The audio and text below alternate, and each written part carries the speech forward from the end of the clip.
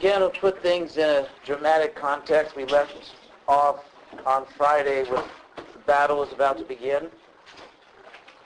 And the Bhagavad Gita, the first chapter, sets the scene. They're on the battlefield. And the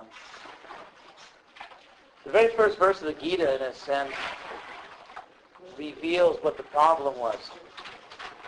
The very first verse of the Gita in Sanskrit is Dharma Kshetre Kurukshetre Samaveta Yutsava Mamaka Pandavas Chaiva Kima Kuruvata Sanjaya. Dhritarashtra speaking. Dhritarashtra is the blind king.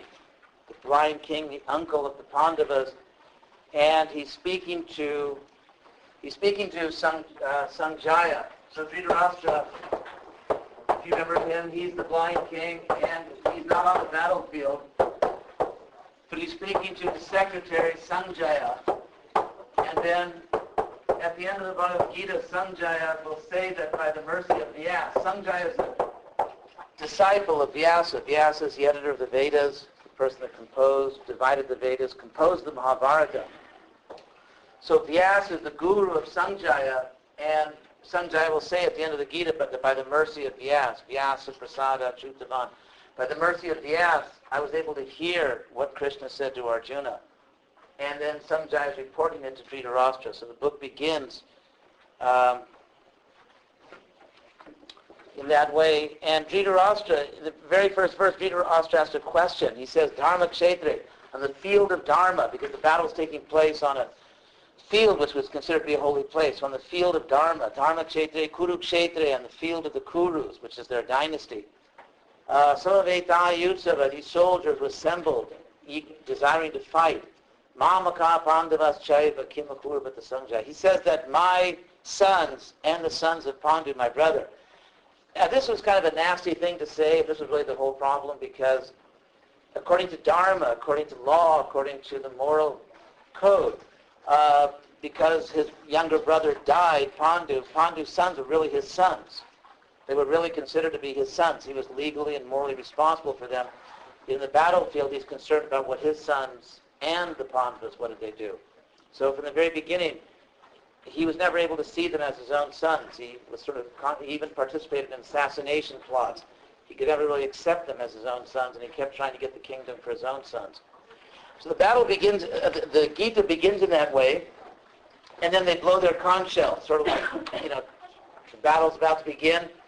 And it specifically said that when Krishna and Arjuna blew their conch shells, Divyau Shanko, that only the conch shells of Krishna and Arjuna are described as Divya, which means divine. So from the very beginning, it's understood that Krishna and Arjuna sort of stand apart from everyone else. Their conch shells are divine. And then Arjuna says to Krishna, Senayor Vayor Madhye Ratan Stapya Mechita, please place my chariot between the two armies. Between the two armies. So it's really it's history. Within the tradition, it's considered history, but it's also this universal symbolism at the same time. I mean, the symbolism doesn't mean it's not history, but because all of us, in a sense, have to choose between good and evil. All of us have to make decisions. And even the verse that says, even the word rata, my chariot, I explained earlier in this course that there's a very ancient Vedic analogy where the chariot's compared to the body. So the idea is that all of us are seated within our own bodies. And in fact, there's a verse which will say that Krishna placed Arjuna's Ratha Uttama, which means like sort of supreme chariot or his ultimate chariot. So the human body is considered to be the most important body, the most evolved body. So in a sense, all of us are in a Ratotama. All of us are in a vehicle, which is the highest vehicle in this world on the earth. And all of us within these vehicles are situated between two opposing forces. Not simply political good and evil, but even in terms of our own moral choices. Whether we take the high road or the low road in our own life. So the Gita starts out with this very powerful image of Krishna placing Arjuna's chariot between the two armies. And then Arjuna has almost a nervous breakdown, really, if you read it carefully. Because as I've said before, on both sides, everyone's kind of family. Most of the kings and princes on both sides are related to each other. And Arjuna doesn't want to fight. But the arguments he gives reveal, as Krishna will point out, that Arjuna is not really thinking spiritually, he's thinking materially. Therefore, for example, Arjuna says to Krishna, King no Rajena Govinda, what is the use of a kingdom for us? And the point is, Arjuna, it's not really about you. It's not really about you having a kingdom. There are actually higher principles here. I mean, to put it in context, imagine if you woke up one morning and you read somewhere in the news that there had been the government in this country had been usurped. Someone took over the government, suspended the Constitution, and there was no longer a constitutional government. There was now a dictatorship in the country. However, the dictatorship promised that they would really be nice to everyone and even protect your bank deposits. So most people would not be satisfied with that situation. Most people, I think, at least in this country, would expect that people loyal to the constitutional government would fight to restore a constitutional government. So effectively, back then, there was such a thing as constitutional government. It was not absolute monarchy, like Louis XIV, l'état c'est moi, I am the state. The political culture described in the Mahabharata is not absolute monarchy, it's constitutional monarchy. There were principles, laws, dharma. And so Duryodhana and Dhritarashtra, in usurping the throne, had essentially suspended a constitutional regime and were ruling illegitimately. And so the battle was not just like, I want the kingdom. No, I want the kingdom. In fact, the Pandavas were willing to give it up. They were willing to give up the kingdom and just live in peace to avoid war. Krishna himself made several diplomatic trips back and forth between Hastinapur and Indraprastha, trying to avoid the war. So on the Pandava side, in fact, the Pandavas got to the point where they even said that because we are Kshatriyas, we're warriors, we're required by dharma, by law, to govern. Therefore, just give us 5 villages. Just give us 5 villages to rule, at least allow us the dignity of acting as princes, as warriors. And Duryodhana refused, and Krishna made efforts. And when Krishna went on a diplomatic mission, Duryodhana tried to arrest him, which of course wasn't successful. So it finally came down to this. And that's why Krishna will tell Arjuna, Arjuna, what are you thinking about here? Because this is not about you. It's not about whether you want a kingdom or not. Arjuna says, Yeshamarte Kanchita, that those for whose sake we want the kingdom. Like the only reason to gain a kingdom is so you can invite your family over and have family reunions and show off your kingdom. So Arjuna actually says, what's the use of having a kingdom if our family, that's the only reason we want it anyway, if they're dead, like all our relatives. And so Krishna's going to tell Arjuna, it's not really about that, Arjuna. There's really something more important going on here. And if you remember the whole cosmic context, the battle to save the universe, the spiritual aspect, Arjuna had forgotten all that. He'd forgotten even the material, cosmic aspect of it, not to speak of the spiritual aspect of it, and was just thinking sort of in human terms, well, I don't know if I want the kingdom. So Krishna's going to talk to him about that. They're going to talk about it. Now, so that's basically the context. I feel required as my dharma to all of you to comment on a few things in the book by Rodriguez. So I hope I'm not acting with malice. It's very well known that the Bhagavad Gita talks about Bhakti Yoga, Jnana Yoga, and Karma Yoga, or they're called margas, paths, or yoga processes. And the book says 2 things which I think are a little bit incoherent. And the second one is right, and the first one is less right. So the first statement, which occurs on page 155, is a particularly effective aspect of the Gita is that it does not present a simple unified philosophy. So the Gita is effective because it does not present a unified philosophy. Okay. But then again, on page 163, the same author says, although it presents a variety of acceptable paths to both God and liberation, the Bhagavad Gita makes its most compelling case for Bhakti Yoga, the Raja Yoga path, sort of the, classical yoga. You sit down in different postures, meditate. So that path is endorsed, but the most accomplished yogis are those with their minds absorbed in Krishna. That's 647. Similarly, Jnana Yoga, the yoga of where you cultivate knowledge, is given. But the highest jnana, the highest knowledge, is knowledge of God, of Krishna, most effectively attained through loving devotion. And karma yoga's detached and selfless action is best applied to devotion to Krishna. So it turns out that the Raja Yoga ultimately is about Krishna, and the Jnana Yoga ultimately is about Krishna, and the Karma Yoga is ultimately about Krishna, but there really isn't a unified philosophy. Okay. So, anyway, I'll leave that to you to ponder. And the Gita not only presents a unified philosophy, it actually gets more and more unified as it goes along. Krishna starts out, it's not aggressive, it's not fanatical.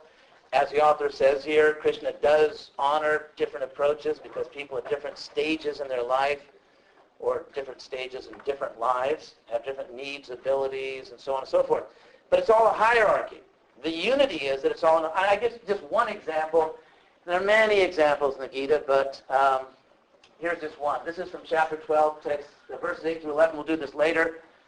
Sorry, I just put it all in Sanskrit, just as easier. But Krishna says basically at 12:8 that what you should really do is just be in samadhi. Samadhi is the highest stage of the yoga system.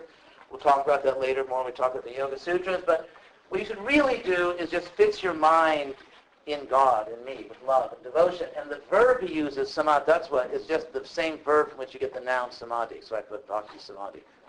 And then he says, if you can't do that, if you're unable to do that, then take up the regulated practice of bhakti yoga. Practice bhakti yoga as a spiritual discipline.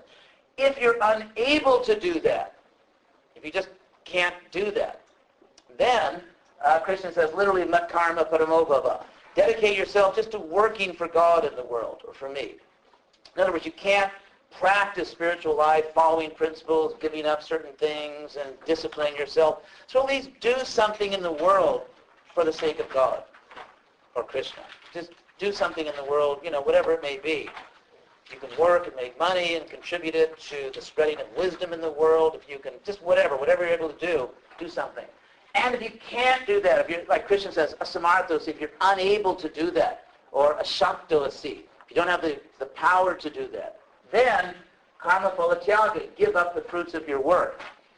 And so this giving up the Krishna, this is the language he uses throughout the Gita, and I want to use this to critique some of the statements here about karma yoga. The idea is you do something, like let's say you got a job, and then you get paid for your job. That's the phala, the fruit. So there's the work itself and the fruit of the work. You get paid. Or let's say you go to school. So the work itself is being a student and doing what students do. The phala, the fruit is you get a degree and some knowledge. So you get a degree. That degree makes you eligible to do other things. So the idea is that every action produces some result. Now, the difference between spiritual life and material life, or between virtuous life and unvirtuous life, is what you do with the phala. Krishna will say that you have a right to do your work in the world, but what do you do with the fruit? Do you use it for good, for evil? Do you offer it to something higher than yourself, or do you selfishly try to grab it and hoard it yourself? So it's what you do with the fruit that determines, in a sense, your status. Now, in that regard, the definition of karma yoga, I want to read that, what our textbook says about karma yoga on page 160 and 61. Let's see. Attachment, kama, to the outcomes of actions. That's this. Phala, karma, phala. Attachment to the outcomes of actions, Krishna instructs, binds individuals to the laws of causality. That's karma. In other words, the idea is if I do something in the world, and let's say like I work a job and then I get paid. So if I try to enjoy it, I don't use that money I get for some higher purpose, for some good, I just want to enjoy it selfishly, then I'm creating karma. Because I received something, but I didn't offer back. That's the idea. So because I didn't offer back, I become entangled in the laws of karma. So while renunciation of such attachment can result in the highest attainment, this attitude to activity, known as nishkama karma, action without attachment, reorients the performance of deeds in the direction of moksha, liberation. So Anyway, there's a few things to say here. First of all, the author says that this karma yoga is called nishkama karma. This is actually not a term used in the Bhagavad Gita, but the idea is there. So there's a problem with this. There's a problem with this definition that was given in the textbook, which I want to correct. And that is the word nish. It is a prefix meaning not, and it's actually the same prefix you find in the word nirvana. In Sanskrit, in order to make things sound better, easier to pronounce, they sometimes change boundary sounds. Like this is a boundary between a prefix and a word.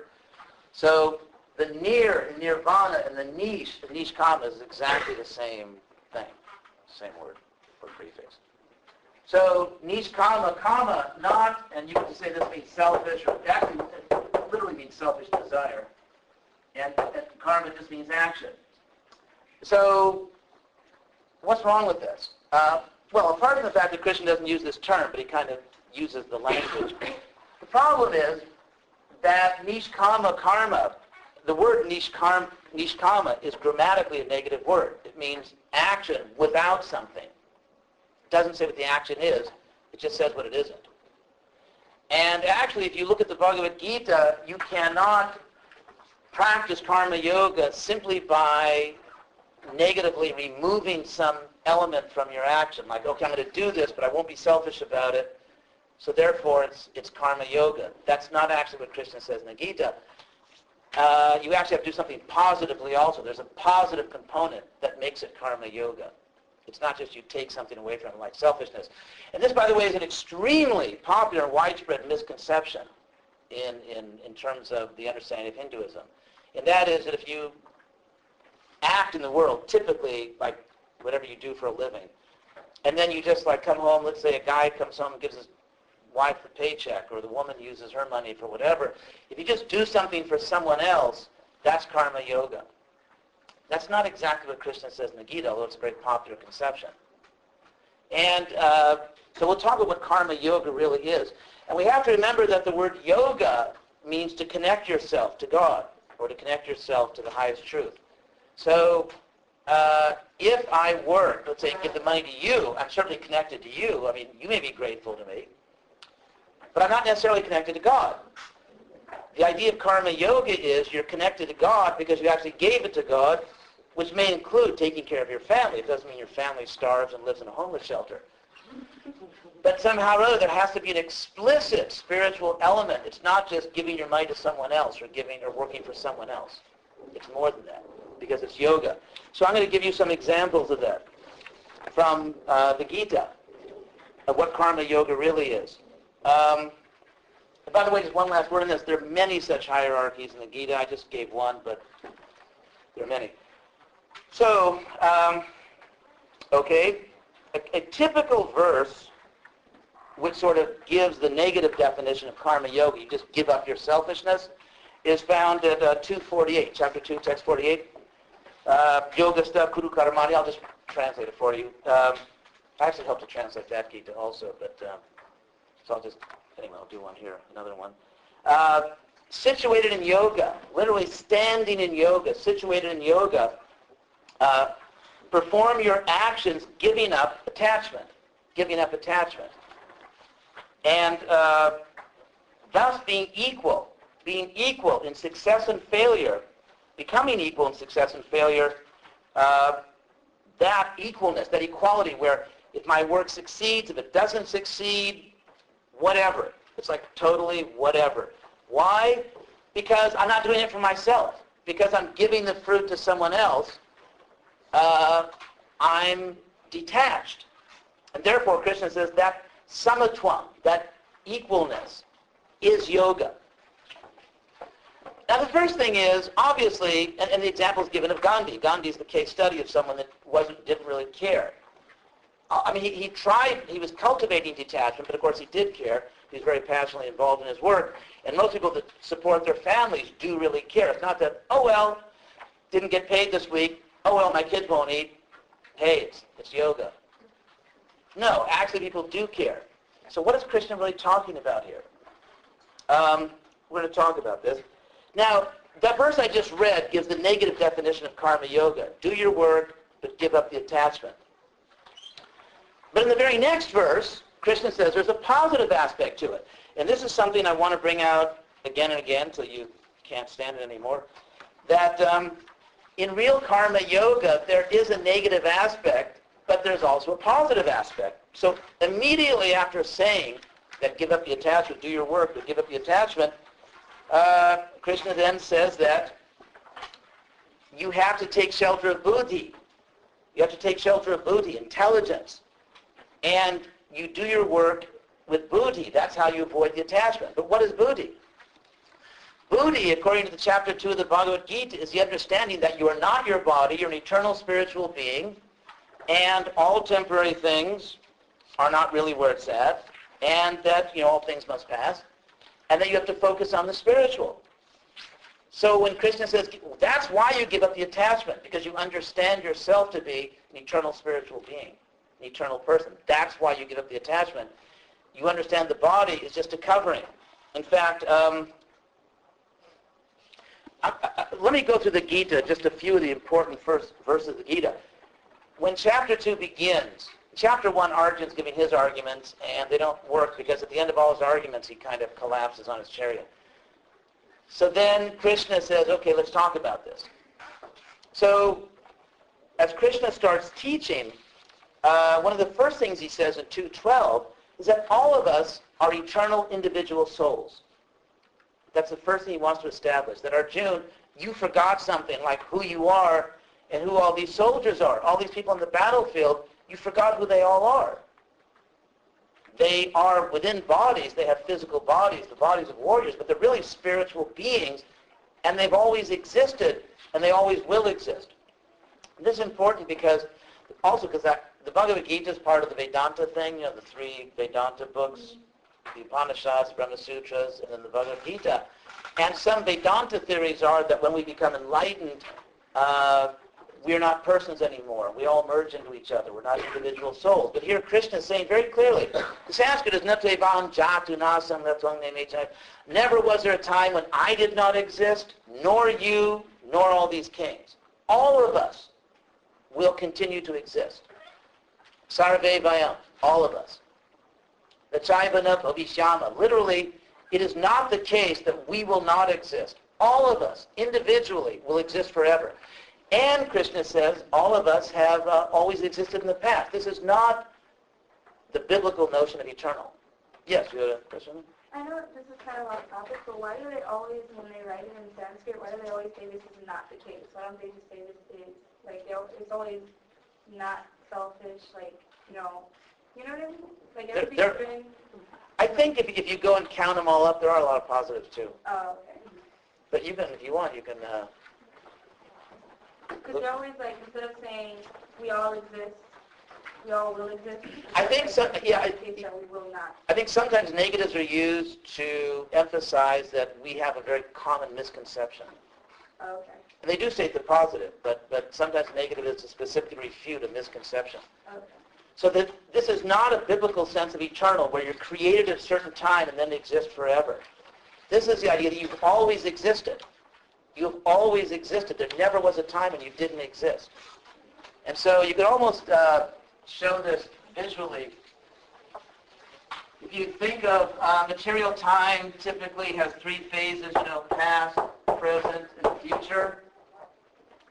And so eternal here doesn't mean that you're created at a certain time and then you just always exist. Like this is day 1, you're just created, now you'll always exist. The idea here is that past, present, and future are within the material realm, and that you actually exist up here. This is the Atman. So you are not eternal within material time. You actually stand above material time.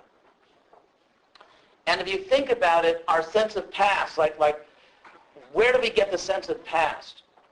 We get the sense of past because something's not there anymore. Something that was there isn't there anymore. And therefore, that's how you get the sensation of a past time. Where the future is something which is not there yet. So it's the non-existence of the past and future which makes them different from the present. But the idea is that in the spiritual realm, everything is eternally present. And so actually we exist beyond the three phases of material time. So that's very important. That's a sense of eternal in the Bhagavad Gita. And Krishna is saying we are individually eternal. We have always existed. And we always will exist. Krishna says our bodies are like clothes. Vasangsi jirnani. That's well, also 2:13 is an interesting statement.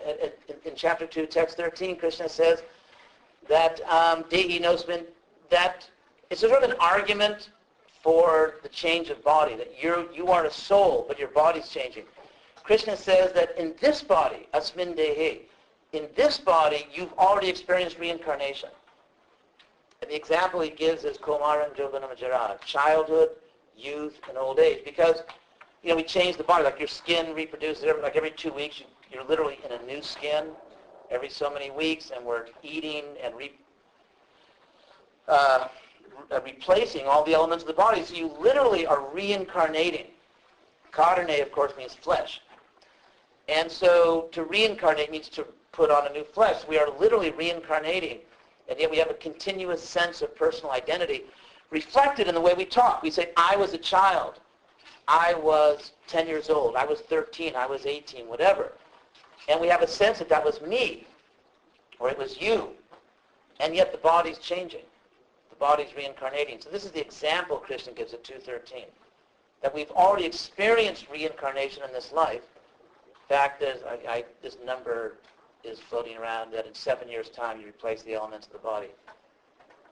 So if you're 21, three reincarnations, complete reincarnation. So that's Krishna's, what he's saying, that you've already reincarnated. The same thing goes on after you leave this body. And it's just like, then Krishna says it's like you take off clothes when they're worn out and put on new clothes. When the body wears out, you put on a new body. That's the example he gives. Then Krishna says at 2:25 that the soul is inconceivable, but you can know it. Achintya. I don't know if you... these are very basic points. The Sanskrit word is achintya. You can't chint the soul. I mean, this is the verbal root here. The soul is unchintable, which is sometimes translated inconceivable, but actually the word chint means sort of unaided human reason, because chinta also means to worry about something, like a worry. So if you just sort of sit down and worry about it and think about it and struggle with it all by yourself, Krishna says you won't perfectly understand the soul, but you can't know it. And of course, the method of knowing is by hearing from those who know it. And that's why the Vedas are called Shruti, that which is heard. That's another point about the soul. Any questions on these things? These are the very basic teachings of the Bhagavad Gita. These are the first things that Krishna is telling Arjuna. Not then... then in text 239, the second chapter, text 39, it's sort of the second chapter kind of pivots on the 39th verse. Because in text 39, Krishna says, everything I've told you so far about the eternal soul is buddhi, spiritual intelligence, but in a philosophical sense. Now I'm going to tell you about buddhi in yoga. And we're going to talk about Sankhya systems someday. And basically these words just mean philosophy and practice. Right? It's just Sankhya and yoga, philosophy and practice. So Krishna says, I explained the philosophy, now I'm going to explain the practice, and this is buddhi. This is higher understanding. And karma yoga means that you give something up, not just with a certain piety like, okay, I love you, I'll work for you, but with a higher understanding that we're all eternal souls. And now there's more to be said about this karma yoga, actually.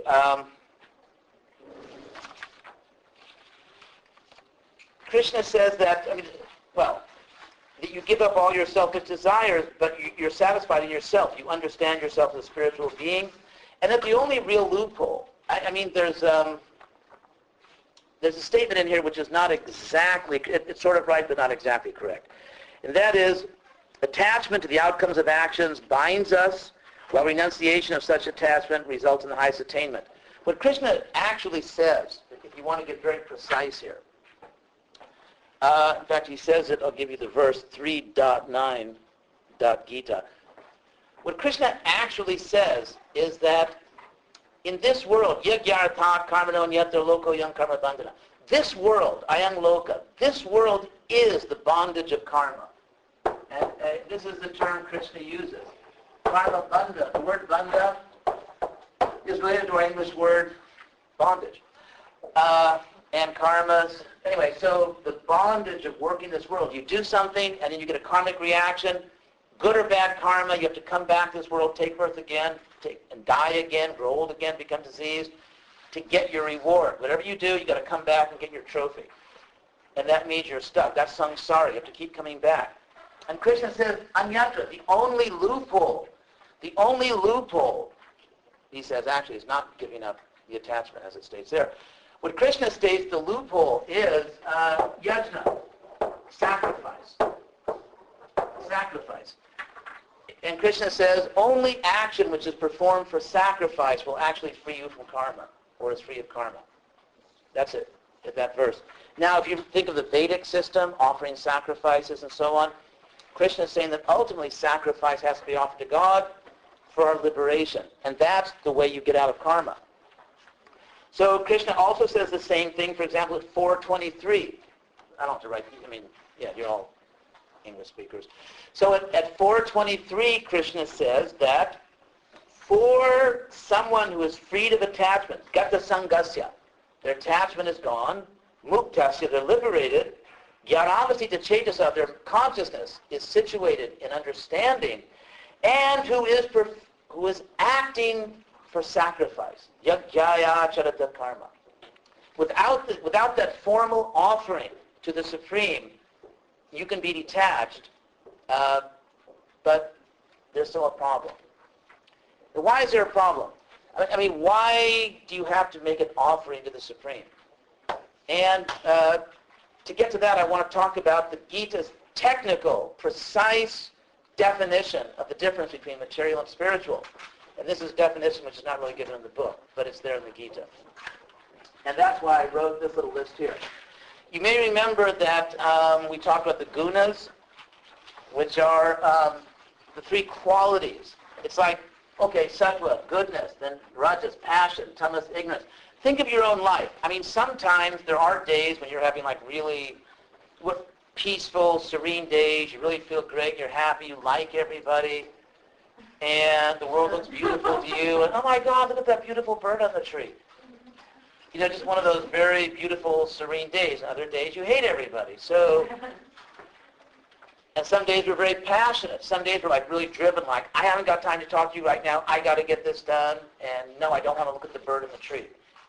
So there are days in which we're very peaceful and happy and full of love, and that's sattva, and days in which we're very passionate and impatient, and days in which we're really just overcome by the dark side of the force.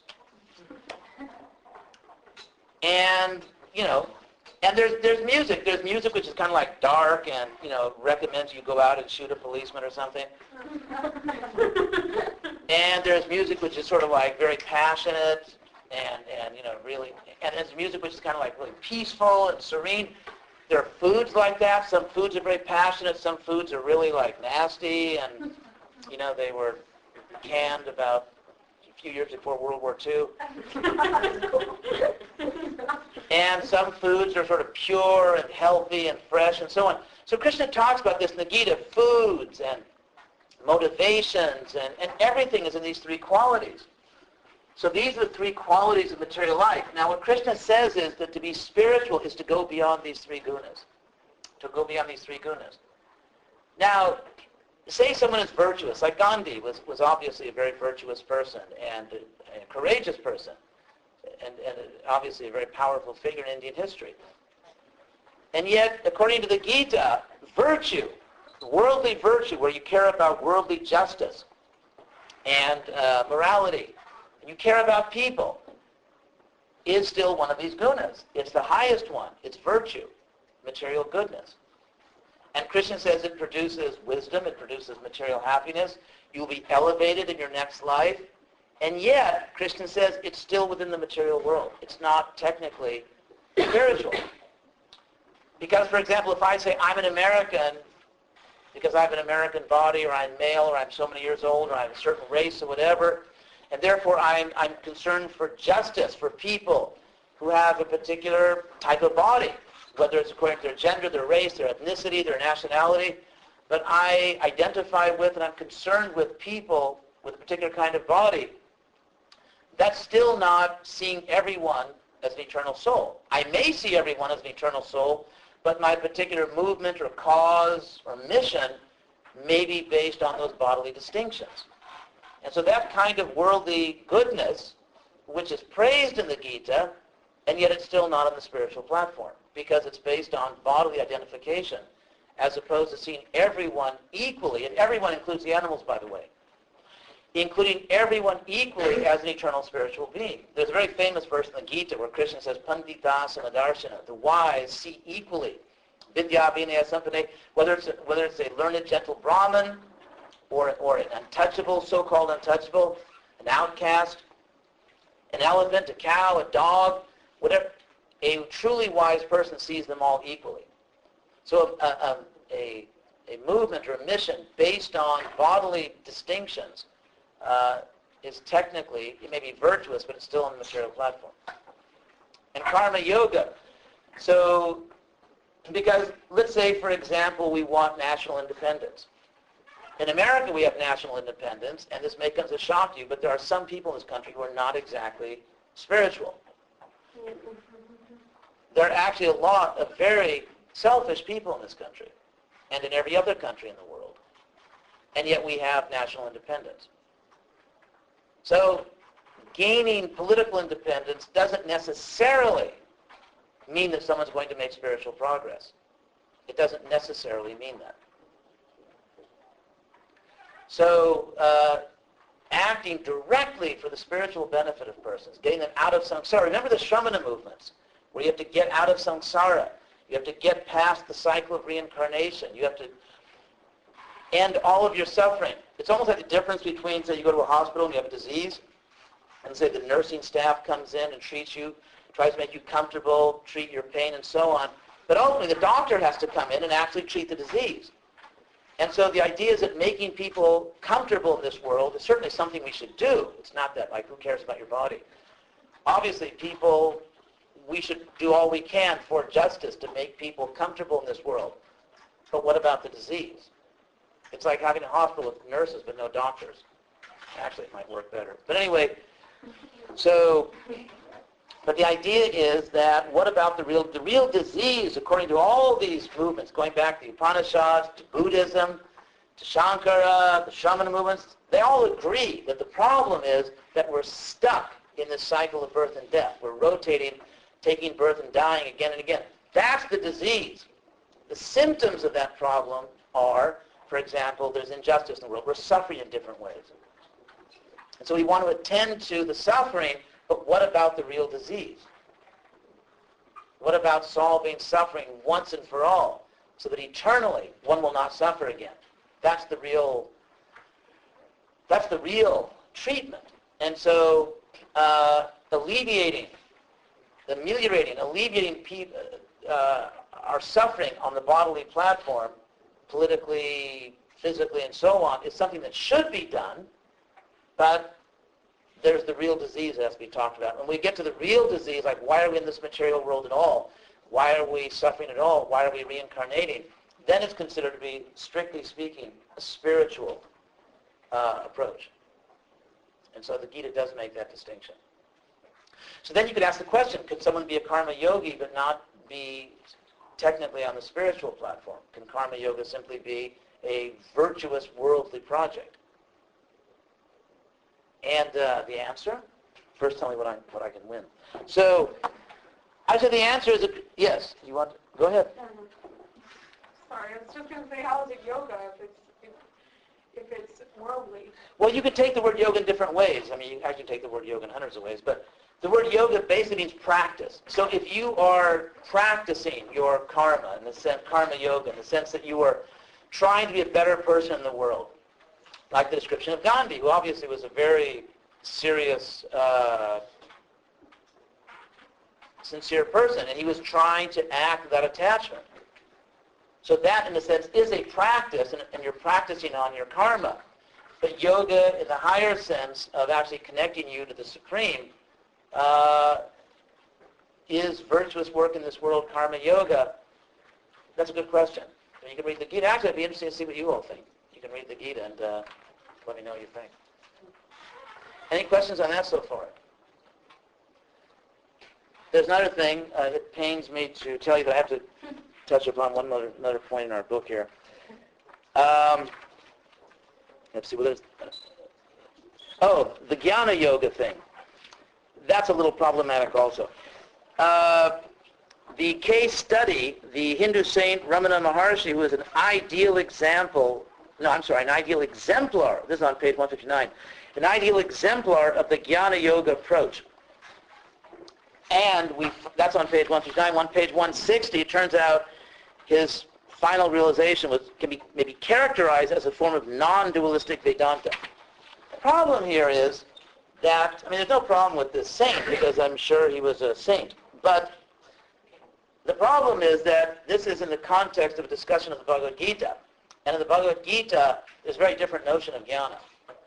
I've just given one example that according to the Bhagavad Gita, we are all individual eternal souls. All of us individually have always existed and always will exist. This is found in the Upanishads also, by the way. And so, Krishna, for example, at verse, this is very important, verse 7:19 in the Gita. Krishna says explicitly, well, I'll give you the Sanskrit quickly, Bahunam Janmanam Ante, after many births, one who actually gets Jnanavan. In other words, Jnana yogis are like wannabe, trying to get knowledge. But Krishna says you've actually got the Jnana. You're there. You arrived. You made it. You have the knowledge. What does the person then do? Krishna says that person surrenders to me. Mam prapadyate. Vasudeva Sarvam, realizing that God is everything. And yet there's a surrender. There's a submission to God. It's not the non-dual Advaita idea where you are God, because there are not two things in the universe. Remember Shankara? There's only one thing that exists, and it's you and me, and you and me don't really exist as you and me. It's just this one thing. And we say you and me just because we're bewildered still, but when we clear up our heads, then we'll stop saying things like you and me. But that's not what Krishna's teaching. Krishna says we are eternally individual souls. Never was there a time when I did not exist, nor you, nor these kings. And in the future, all of us will continue to exist. All of us are eternal. And Krishna says that when the person practices Jnana Yoga and finally gets the Jnanavan, they surrender to God. They submit to God with devotion. So this saint, who I'm sure was a saint, may be an ideal exemplar of Jnana Yoga, but not exactly the Jnana Yoga taught in the Bhagavad Gita. That's what I wanted to say. So, any questions on that?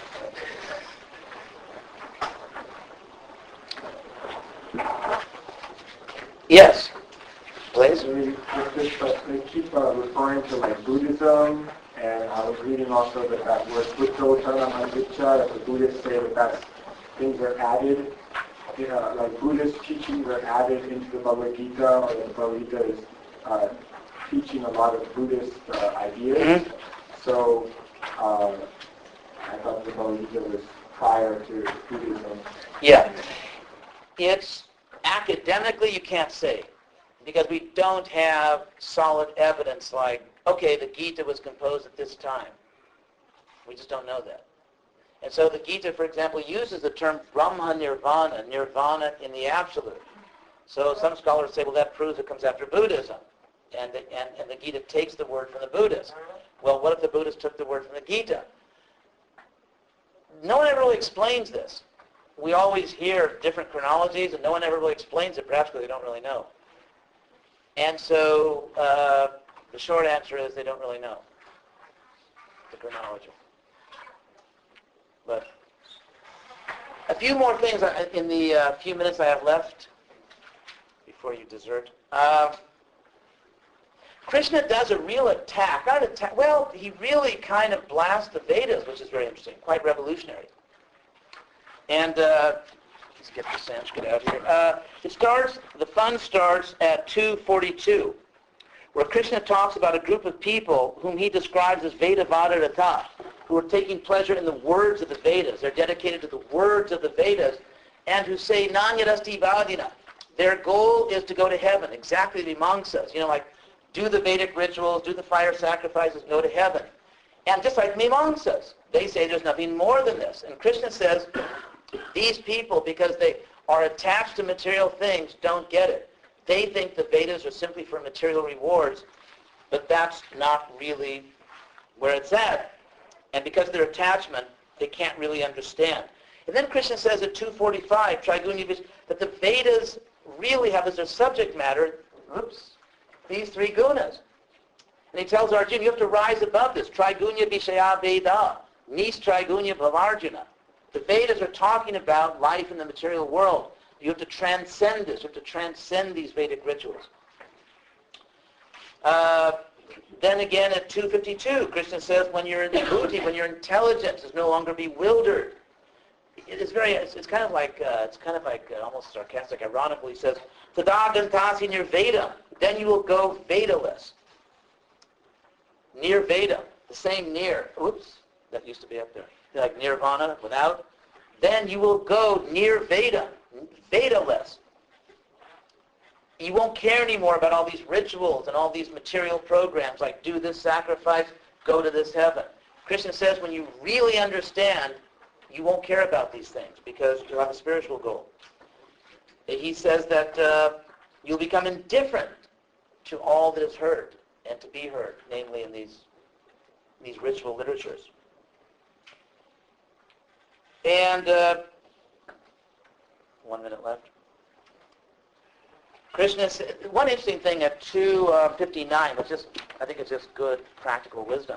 Krishna says that you cannot renounce the world just by fasting, for example, okay, I'm going to renounce. I'm not going to eat very much. I'm not going to sleep very much. I'll be celibate. I'll do this. I'll do that. Krishna says, even though you may renounce these things, inside you still have a taste for it. There's something inside of you that still desires it. And so, for example, if you fast and make your body weak, so you just physically, you can't just do it because you're too weak. Or you weaken yourself by austerity, Krishna says the desire is still there. As soon as you have a good meal, you will be like, all the desires will spring back to life.